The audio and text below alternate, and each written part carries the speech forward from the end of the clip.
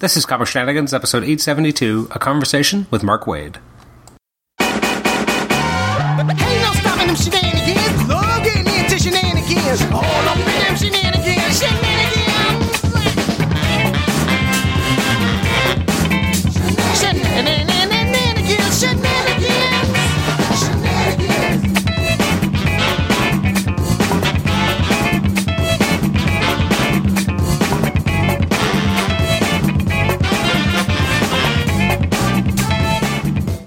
Welcome to the Comic Shenanigans podcast. I'm your host, Adam Chapman. This is episode 872. It's a conversation with Mark Waid. I'm very excited to have Mark back on the show. He has been on numerous episodes in the past, but it's actually been almost a year since the last time I had him on the show, so I was very excited to have him back. This time around, we talk about Ka-Zar, that kind of weird 90s period where he was working at Marvel, kind of came over from DC and started working on a bunch of different projects, including X-Men, etc. So we had a relatively short period to be able to talk with Mark, but it's always a pleasure to be able to, I think even 5 minutes with Mark, I would be greatly appreciative. It's always fascinating to hear him talk about, how his perspective on the industry. He has an interesting perspective because of he's kind of worn so many of the different hats within the industry, which again makes him a little bit more unique. So he's been a retailer, he's been a publisher, he's been an editor, he's been a writer. So he's kind of done a lot of different things besides, I guess, being an artist. But he's always a treat to have on. The last episode, if you want to go back to check out previous episodes with Mark, you could check out episode. Let's see, I'm just trying to pull up the episodes here. Episode 770, this would have been from April 20th, 2020. We got November 11th, 2019, and episode 724. And then his first appearance was on episode 620 back in October 2018. So I guess he usually comes on once a year. So maybe we can squeeze one more out of him this year. But it's always a pleasure to have Mark on the show. If you want to email the show, you can do so at comicshenanigans@gmail.com. Rate the show on iTunes, subscribe to us on iTunes, and also listen to us on Stitcher. Without further ado, let's jump right into the episode with Mark Waid. Enjoy. Mark, welcome back to the Comic Shenanigans podcast. How are you today? Good. Always a pleasure to be here. It's crazy. It's been almost a year, just over a year actually, since we last spoke. So it was in the early days of the pandemic. Things were in a weird kind of standstill in terms of publishing. So how has Humanoids been able to kind of move on in the past year? We've managed to soldier on, which is a pleasant surprise. One of the things that I don't think anybody really foresaw was the rise of book sales. Everybody saw the rise of book sales coming in the pandemic because people were at home, but I don't think anybody understood how sharply a lot of stuff would rise, and that's been very helpful to us. We just sold out of something we shipped a couple of weeks ago. We're going back to press. Same with another graphic novel that's coming out. So, we are exceeding expectations at this point. Would you have thought last year that you'd be at that kind of stage right now? No. Then again, I say that, but that's knowing that it's been a year. Who knew? A year ago, we all thought, July, August, September, maybe. When it was all kind of, again, first kind of happening, I'm kind of hearkening again back to us talking last April, but I mean, how scary was it from your perspective as the publisher, is kind of what's going to happen next, not knowing what that was going to look like and having to kind of figure out, what is the industry going to look like and how long would this go on? Because you're kind of charting the business in a way that a lot of creators aren't, because they're not in those kind of positions of power. Right. I mean, scary is not quite the word, because I'll give you two answers. One will be as the Humanoids publisher, another is Mark Waid, the 35-year-old veteran. So as publisher, scared isn't the word, because the good news is, this company's been around for 30-something years, and they play a long game. I mean, we are used to signing, you do original graphic novels, we're used to signing properties and knowing that they won't come to fruition for 2.5 years sometimes. Not with everything, but with enough of it. So that's in the DNA. So the long game is gave me hope that, we weren't going to collapse, obviously. I mean, our fortunes were not riding on what we were going to publish in the next 6 months, if that makes any sense. Mm-hmm. Okay. Now, one of the reasons why I wanted to bring you back today specifically was to go in the Wayback Machine and talk about Ka-Zar, which is something I've always loved a lot. And I know I brought it up in one of our previous conversations, and you it almost felt like you clenched for a moment, like, oh man, someone's going to bug me about Ka-Zar, but I actually really enjoyed it. So what does Ka-Zar, as kind of this thing in your bibliography, what does it mean to you? It was so much fun to do, and that was such a surprise. So what happened was, Andy Kubert was coming off Captain America, but we wanted something to do together, and we both really enjoyed each other's work. And I remember we were at a Marvel retreat, and Andy came up to me and said, "What about Ka-Zar?" And my first thought was, "Are you crazy? First off, he'll never headline a book, and secondly, I'm the guy who brings wet naps to the picnic. I'm the guy, I'm that guy. I need to find something of myself in every character I write, and I don't know what I could possibly find in Ka-Zar. There's just nothing there." But I went off and thought about it, and I took my standard approach, which is, as I say, look for common touch points, look for things that are there in the character that I could flesh out, that have some meaning to me or that I can relate to in some way without imposing something on him that doesn't exist. And the thing I locked into was that, unlike Tarzan or his ilk, Ka-Zar was a functioning kid by the time he was dropped off in the Savage Land. I mean, he'd been to McDonald's, he'd seen cartoons, he knows, like, he could speak English. It wasn't, he had already been dipped in the culture, so it's not like he was raised from infancy and knew nothing else. And that was the difference to hang it on. The idea that is that his wife is pregnant, and as they're getting closer to, they'd had a kid by that time. Getting closer to being a father sometimes makes people, I don't know this from personal experience, I'm not a dad, but I've certainly spoken to enough dads and seen it. In a lot of ways, you want to be a father, you're expecting to be a father, it's going to be awesome, but there's a little part of you that's like, holy crap, when did I grow up? When did that happen? I'm still a kid. And so that's kind of the gene that got tripped in Ka-Zar to some degree. It's the bringing the kid up and knowing he's going to have to bring him up in a world much different than he was originally brought up in as a young child. He got nostalgic for the things of the outside world. He got nostalgic for baseball. He got nostalgic for, Walkmans, because this was 20 years ago.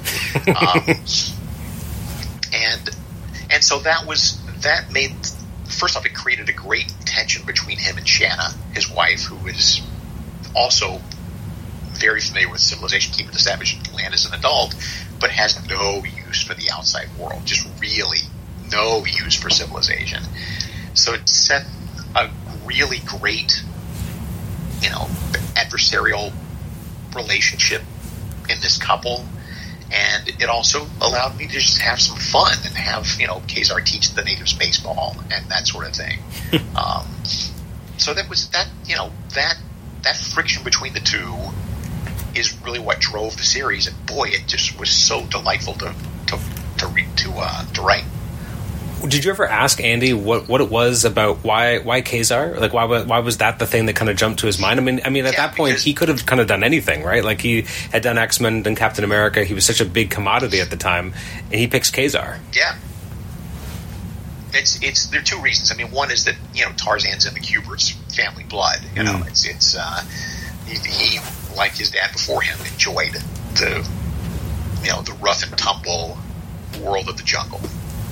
And then beyond that, it was a point at which at Marvel they were eager to try new things. Not that they're not, on a regular basis, but that specific moment in time. My memory is this is the same time as Thunderbolts. This is the same time as a few other launches that Marvel did. And so there was, at that exact moment in time, sort of an imperative for Marvel to really get behind new things and see what comes of them, and don't be afraid to put your heavy hitters on the newer things. So I'm curious about where you were at this point in time, because kind of it's interesting because I can't remember who said it, the idea that the golden age of comics is 12. And I definitely understand that kind of feeling. And I look back, and I would have been 12 in like 95 or so, 96, in and around kind of this period where Ka-Zar comes out a year or two later. And so my first kind of introduction to you was actually on X-Men, which was a relatively short period. And I'm curious what kind of brought you over to the so-called House of Ideas to begin with, when you had been entrenched at DC for a while at that point. Captain America brought me over. I mean, I distinctly remember getting the call when the call at Marvel. I'd done a 4-issue Deadpool miniseries before that. That's right. Yes. Just kind of as a goof, and it wasn't a great experience. It wasn't a terrible experience, but it wasn't great because there was just so much editorial rewriting done. As the further and further I got into the series, the more and more it became less the story I was anxious to tell, as opposed to DC, where I still had editorial guidance, but it wasn't as hands-on. So, I didn't really foresee much of a career at Marvel, and I got the phone call from Ralph Macchio's assistant editor, Matt Idelson, wanting to talk to me about a Marvel project. And I remember distinctly thinking to myself, if it's Captain America, I'll do it. Otherwise, I'm going to be too busy. But, Cap is the only thing that could possibly get me over there. But Mark Gruenwald's been on the series forever. And he's not going to give that up. It's going to, so I called him up. He said Cap. I was stunned. And because I love Cap, because he was one of the few Marvel characters that I had an enormous passion for. I like all the Marvel characters, and I've developed a passion in the ensuing years for a lot more of them. But at that point, as you say, I was ensconced at DC. I was always a DC kid growing up, and Captain America is one of the few Marvel characters that I sort of held to that same level of esteem. So I'm curious. So, like, knowing that was kind of the Marvel character, was it any trepidation when you actually kind of jump on it, like something you want to do, and then you sit down and go, "What am I going to do here?" Or did you know right from the get-go what you wanted to do with Steve? I don't think I knew from the get-go, but because it's not like I'd been thinking about it for years, because I didn't think it was ever going to be a possibility. But I don't remember there being trepidation. I think that knowing that artist Ron Garney was coming aboard made me very enthusiastic, because it's not that there was anything wrong with the folks who were drawing Captain America before him, but a new writer on a book is, sometimes will get you a little bit of press, but to really bring attention to a relaunch, you've got to have a different artist. Mm-hmm. Not even necessarily a better artist, although in this case Ron was terrific, but you just need that visual element to communicate instantly to readers as a shot across the bow that, hey, this is a different Captain America. Now, I think, I'm sure you've gone over this many times in other interviews, but obviously, when Heroes Reborn happens, you're not on the book anymore. What was the call like when Heroes Return happened, that you kind of get to go back? It was, I remember being a little gun shy about it, because it had been a weird situation, as you say. That Ron and I had gotten on the book, and what we didn't know for 6 months or whatever was, we were living on borrowed time. From the moment before we even did our first issue, the deal was in process to move everything over and get those heroes out of the Marvel Universe. So that didn't leave a great taste in my mouth, but these things happen, and there's no point in carrying grudges. It's business. And so when I got the call to take over again, I was called about Cap and another book, another one of the books, which I don't go into detail about because I don't want to sound like I'm like whoever did take it was a second choice. But I was offered both, and I thought I don't have the time to do both, but I could do Captain America. There's still some life in Captain America. There's still some stuff I would want to do. Did you, when they bring you back, did you know right from the get-go that you were going to get Ron initially back with you? Yeah. I think that was part of the appeal, part of the package. I'm not sure I would have gone back if it had been somebody else. And I mean, obviously, I don't need to kind of relitigate history, but would you have preferred that Ron had stayed longer, or do you think it worked out for the best with Andy coming on and being the regular penciler? Well, actually, I mean, in my mind, Ron did stay on, because what happened was, because of the late launch of the Heroes Return stuff, and we all started off behind the eight ball in terms of schedules, and it's easier for a writer to make it up than an artist. I can conceivably just put my nose to the grindstone and crank out a bunch of scripts, but you can only draw so fast. So Ron started out behind the eight ball, already behind, not his fault, and couldn't catch up, and we were running later and later, and the decision was made, we don't want to lose Ron because he's awesome, but we do need to do something. What if we created the second book, Captain America: Sentinel of Liberty, and that would be Ron's book. So I would be doing both books, and that would give us a chance with the main book to get ahead or catch up, or at least get ahead or at least catch up, and then give Ron not only a chance to start on a reasonable schedule, but a number one, and it's something that he can say it's his book. And so we thought that was a pretty good solution. Did you? So again, how crazy was it that you at some point thought you would never get a chance to write Captain America, and now you're writing Captain America in two books at the same time? Did that seem kind of like a crazy wish fulfillment? It did. It seemed like this is a dream thing happened. I don't know what's going on here, but I'm suddenly the Captain America guy, and it's awesome. Yeah. I mean, it's kind of interesting because, has there ever been another time where Captain America had multiple books like that? They actually did a Captain America and the Falcon series for a little while. That's right, yes. In the mid 2000s, I think. But it's been a very rare thing.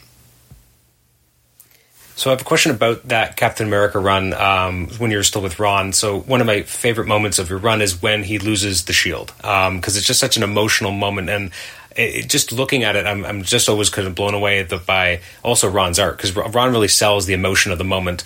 Was that a controversial thing to do at the time, to kind of take the shield off the off the stage?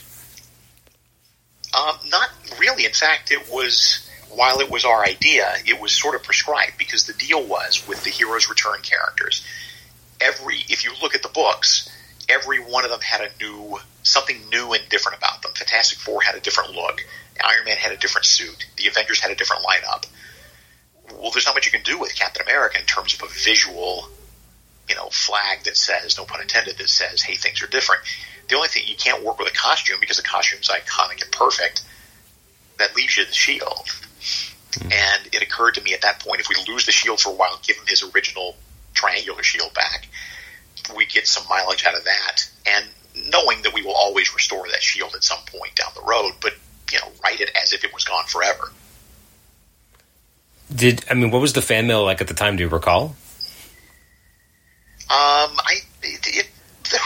There was a fair amount of negative pushback, but my memory is at that point, most people had read a comic book before, so they kind of knew that nothing lasts forever, and this is probably not permanent.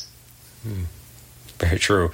And then in that kind of first 7 months, not only do you have Cap lose his shield, you also have your own kind of Secret Invasion of Skrulls, which I always really enjoyed. And it was funny when they did Secret Invasion at Marvel in the mid-2000s, I was always like, Mark did this before. And it was fairly good before, too. I know. I looked at that. I have this, it happens. It's funny. There's several times that's happened. It was, Identity Crisis at Marvel or at DC was a terrific series, but I'd already done that in the Silver Age crossover event. It was the same exact plot. So it's okay. It just means that I apparently know what I'm doing. But yeah, that was a fun story to write, because I really got a chance to dig deep into what Captain America means, what he stands for.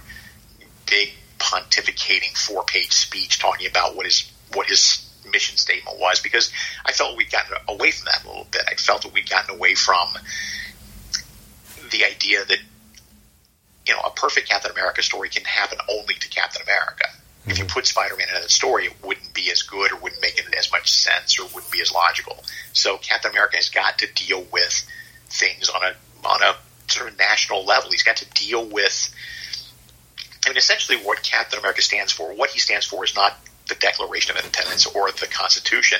In my mind, what he stands for is the Bill of Rights. That's his remit, is defending the Bill of Rights. And so once I sort of locked into that, I had a much better sense of what the future of that character would be, and it would have to be dealing with real American problems, immigration, overcrowding, just any number of things. It's interesting because in a lot of ways, like especially in that initial storyline where you have the whole kind of premise of Cap Mania, it feels like it would even play even more so today, because this idea that, someone, if they said to do something and they were so beloved, and you could radicalize a segment of the population that quickly. And we've already seen that in real life. So it almost plays even stronger now than it did before. I didn't think about it that way, but it's a good point. Which is, again, kind of, I guess it's scary that that's, kind of the world we're in. But I mean, if someone, again... Yes. But I mean, the whole idea, and I can't remember which issue it is, where you have, a guy running through the street saying Captain America lies. Like, that's, again, a very arresting kind of, I think that was the first page of one of your issues too. And it was really arresting to kind of reframe how are people really reacting to Captain America, especially when he has been, kind of taken out and someone else is taking his place and doing something very bad with this, this image that everyone trusts.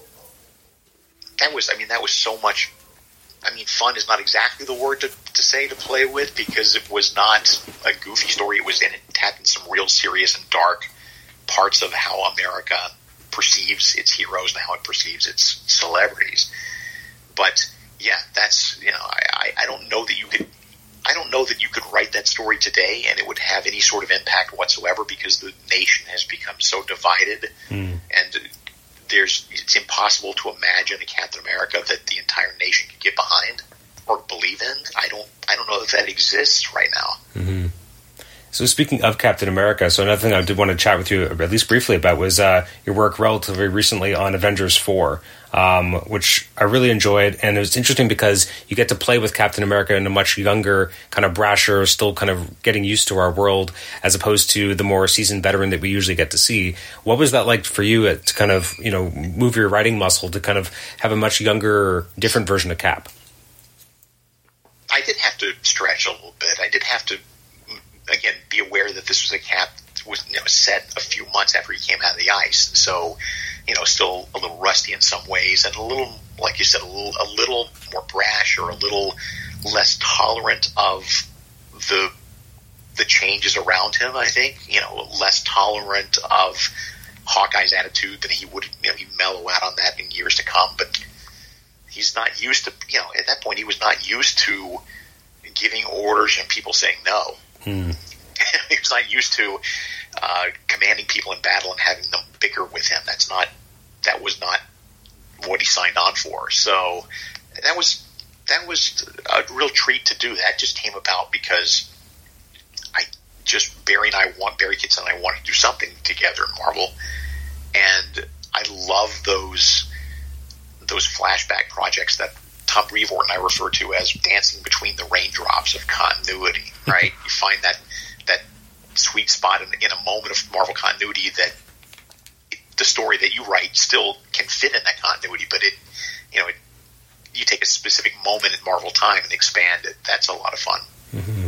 It's interesting, as you said, like, not only do you have a Captain America who's a little bit different than the norm, but you also have the kind of a very heightened versions of Quicksilver and Hawkeye, because, as you said, they're not used to being Avengers, they're not used to being heroes yet, so they haven't been kind of softened either. And I think that's part of what made it such a fun read, is that you get to see the characters are obviously familiar, but they're different because this is very early in their timelines. Yeah, they're very much at each other's throats, and and Cap, it was an undercurrent that was always there in the early Avengers books that Don Heck was doing with Stan back right after those four joined the Avengers, but to be able to really stretch it out and expand upon it and really dig into Cap's continual frustration that he's in charge of three guys, but who he didn't even pick, which people forget. Mm-hmm. People forget the original Captain in the original Avengers 16, when the old order changes and all the Avengers left, and we're left with Quicksilver, Scarlet Witch, and Hawkeye haven't been drafted. Cap was not in the story yet. He was still in the jungles overseas fighting Baron Zemo. So halfway through the story, after the other three had been inducted, Cap comes back and says, "Hey guys, what's up?" And they're like, "Hey, good news. You're babysitting these three kids now." And that was right there. but they didn't, and then they didn't really do much with that. There was a little bit of undercurrent with it, but it gave us a chance, like I said, to really play on that whole, what do you mean? wait, what? I gave me a chance to do a lot more with that. I would imagine at this point you and Barry are pretty effortless as a team. So how much of a script do you actually give him, or is it more of kind of a looser plot because you guys are so used to working together? That's exactly it. I mean, it's more of a loose plot. I always still break things down page by page and sort of beat by beat, but not necessarily panel by panel with Barry. And a lot of times as I'm writing, I will throw in sort of placeholder dialogue, not only just so he'll know what the characters are saying and how they're reacting, but also to remind me of what I was thinking in the moment. But they're not full scripts. They're some sort of hybrid between a synopsis and a full script. Now, when you were working on Ka-Zar with Andy, again, given that this was kind of something that kind of came originally more from his idea of wanting to kind of draw this character in this world, how much leeway was given at that point in terms of the plotting and how that kind of worked? Given again that it was kind of coming artist first in terms of the initial idea of working on the book. Well, same thing. I mean, that was much the same. Again, Andy and I had also developed a shorthand by that time after all that time at Cap, so. And also because, as you say, because it was Andy's idea to come aboard, so Andy clearly had the passion for it, it's always important for me to have a relationship with my artist and really have conversations about what kind of stories they want to tell or what kind of energy they want to bring to the book, because they're not art robots. It's a collaborative medium. So I know we had conversations about my ideas about this and this and this, and we had a lot of good phone calls, and so I don't remember specific cues, but I do remember that it was, again, rough plot. Here's a paragraph to cover this page, and here's some of the dialogue that I want to put in here, and just go to town. And then he would tell the story the way he wanted to tell it. Now, again, in and around this period, so I got to ask, you come to Marvel, you start doing Captain America, which is, again, kind of the big one for you. So how the heck do you end up in X-Men at all? I'm just always curious about how this, because again, it wasn't a lot of issues, but again, as a kid, the first time I ever saw you was on X-Men. I picked up X-Men. I think I started with issue 53, which is one of the issues you were writing. I think you wrote 5 or 6, and so right in the middle, you're my X-Men guy, right? When I start picking it up, and then it's only afterwards I go back and I'm like, he wasn't on it that long. Like, what happened? No. I was on it for less than 6 months. I mean, what happened was as luck would have it, I was the flavor of the month at the exact moment that they needed another writer for X-Men. And so Bob Harris called me up, asked me if I'd do it, and I thought this could be a lot of fun, and also, frankly, a very lucrative job at that point, because everybody was still earning royalties on that book at that point. Nobody really is earning royalties nowadays, but back in the day, they were making pretty good money doing that book. So jumped in, and I thought I was going to have a ball, but the office politics and the internal struggles about who controls which writer gets to choose which direction things are going, and it was just an ugly situation where I was kind of brought in to be an equal partner as a storyteller and was not really given an equal voice, if you will. It wasn't any fun. I was, at the point at which you start dictating my stories to me, I'm not going to get mad and storm off. I'm just going to point out that this is a waste of everybody's time, because I can write my own stories, and if you don't like them, that's fine. That's totally fine. Again, your sandbox. I'm never going to, like I say, if I feel like I'm being too heavily rewritten, I'm not going to stomp my feet about it. I'm just going to realize, okay, that's the way this particular editor works, and I'm not taking it personally. That's just a business thing. We're not compatible that way. And so there was a lot of drama on that book at that exact moment in time. Certain writers very jealous of the fact that I was given the book, and worked to undermine that because they thought they should have the gig. I couldn't get out of there fast enough. Well, it was my choice to leave, and I just couldn't get out of there fast enough.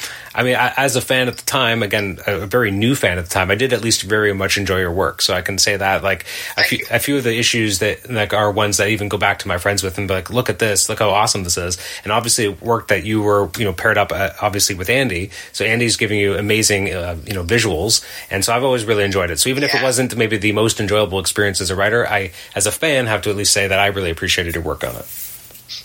Thank you. And I wish it had worked out a little bit, a little bit more comfortable at the time. But I guess, as you said, like I can understand it. Like I find it fascinating to talk to people like yourself and kind of have a better sense of what the back office politics were of these periods, because they're so interesting about all the things that were going on behind the scenes and how it was kind of starting to impact the industry, because the industry obviously was going through its own major upheavals at this time. So I can understand why people would, especially on a franchise like X-Men, which would have felt like this is where the money is as everything else is starting to fall apart. Let's hold on to the money raft. Yeah, and that's really what it was. It was a combination of power and greed. And look, I don't need that. I'm not a rich guy. I will never be a rich man, but I do okay. I keep a roof over my head. I keep food coming in, and I get to buy an occasional Superman toy, and that's cool. So I don't need to be rich. I just need to be happy at what I'm doing. That's more important to me. So I'd much rather work on an assignment that pays no royalties if I'm having a good time than I would on an assignment that pays great royalties but is a major pain in the ass to do. Was young Mark as zen as you are now? Yeah, he was. Even zen is not exactly the word. It was strident is probably a better word, but it was still the same feeling. I don't want to work on something that's going to make me unhappy because it's going to show in the work. Okay. Well, again, I know we have limited time, so Mark, I very much appreciate you coming back and kind of going through the Marvel 90 years with me. I really appreciate it, and I would love to have you back sometime. I'm happy to. I owe you at least a half an hour, so we'll do it in the near future. Excellent. Thank you so much.